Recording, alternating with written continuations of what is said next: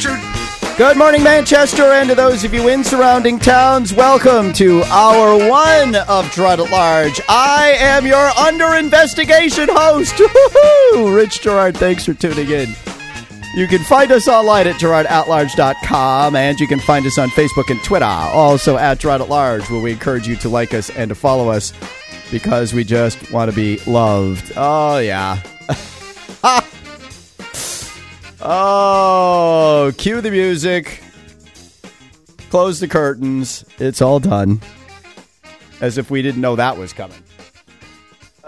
Some people. We'll be talking about that this morning. Am I guilty of violating wiretapping laws? You know, I could have done two things last night. Maybe both. I could have done what I did, which is basically state the facts. And I have to admit that I'm a little annoyed with His Honor because before I even got a chance to say anything, after I had been, I'll say maligned by people who voted in favor of investigating me. And after my actions had been completely and totally mischaracterized by Kate DeRosier, who, by the way, complained about the bitter electoral season. It's kind of fun to sit there. It really was. Honest to God, it was all I could do to not smile and stand up and clap and cheer as these people revealed themselves for who and what they were. I don't know. Maybe I'm wrong. Maybe you watched it last night and you want to call in 606-6762. It looked like it was just the perpetuation of a personal vendetta. But I could have said, you know what? Vote for it. I want you to spend this school district's money on an attorney to investigate and vindicate me because I did nothing wrong. Hold on. Or I could have just stuck to the facts of what I did so that the public would have an understanding, because that's the thing. I was a little annoyed, and I insisted that I'd be able to speak after the mayor tried to cut things off, and I don't blame I don't blame him for wanting to to cut it off, because it's just another stupid, embarrassing squabble over things that don't have anything to do with schools. But, I said, no, you know what? I didn't say anything after the last meeting. I'm going to say something now. What I did and what I said was completely mischaracterized. And I insist that I get to tell people what I did to clear my name. And then I went through and I did that. So I could have egged him on. I said, you know what? I was asked to clerk the meeting. Just like I told you folks here. We have John and Hookson on the line. Good morning, John. Well, good morning, Rich. How are you this morning? I'm unbelievable.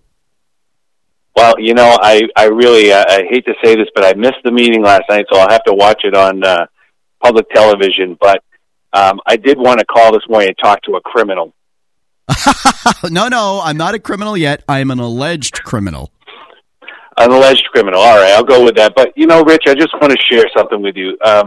Whether it's Donna Green in Timberlane or John Liscars in Hooksett, always remember this, Rich, that if you get censured, it's like a badge of honor with a board like this. So I think your goal should be to get censured before this board retires. Well, you got it. I could be well on my way, John. But thank God for small favors. You know what I'm saying? I hear you.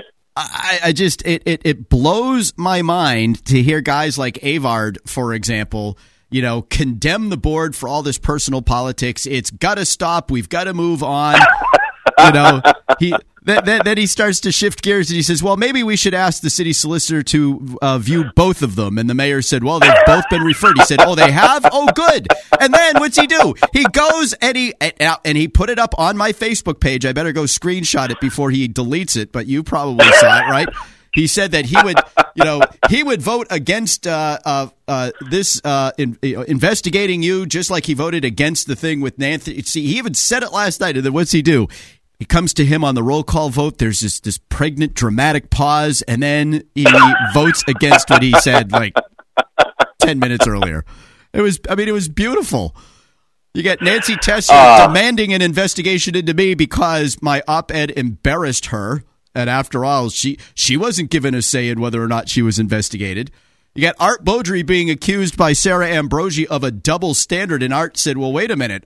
When the Nancy thing happened, I called the attorney, and the attorney decided to do the investigation. When I called the attorney about what happened with this situation, and the attorney said, I don't think there's anything there, but if the board wants to spend money on it, then they should vote to do it. So they did. Right. And Kate, I'm going to let you go. Yeah. I'm going to let you go because I've got to get busy today. I'm going to be thinking up wrestling names for the Manchester Board of Committee. Well, I might have a suggestion or two.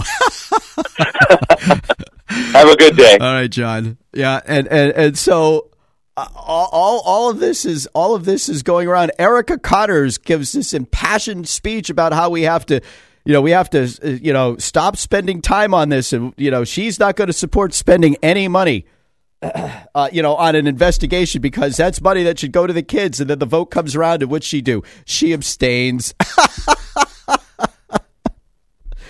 Oh, I mean, it was wild, weird stuff.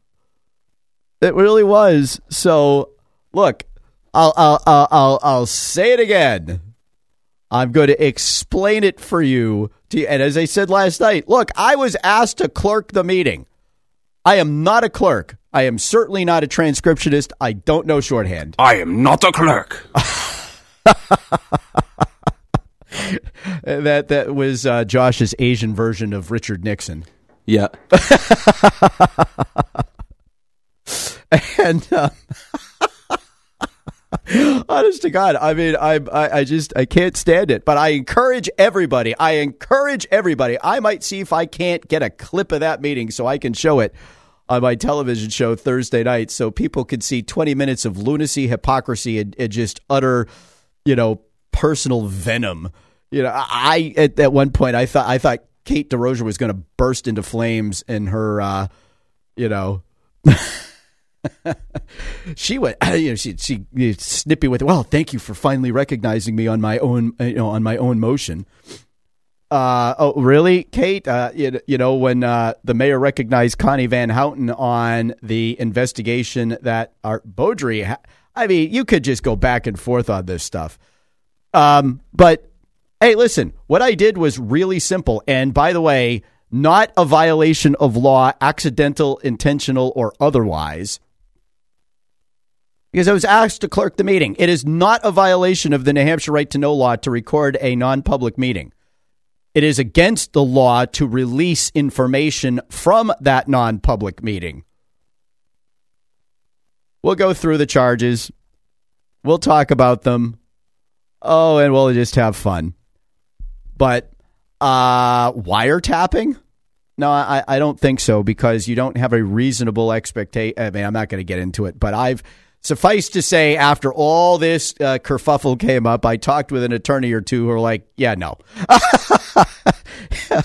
And then Kate, well, he's in the media. He recorded it. He says he deleted the file, but how do we know? I said, if I were going to do anything with the file, why would I tell the clerk that I had it? Hello? If I were going to do anything nefarious with it, I probably wouldn't tell anybody it existed. By the way, Ross Terrio knew I was recording the meeting. He was sitting right next to me. He said, "You recording this?" I said, "Yeah, I'm going to give the minutes to the clerk." He said, "Oh, okay." So it wasn't a total secret. Not everybody was oblivious to what was going on. I just look at it and shake my head. If I were trying to do political damage to the people around that table last night, I could not have written a better script to get them to hang themselves and look like it is what it was.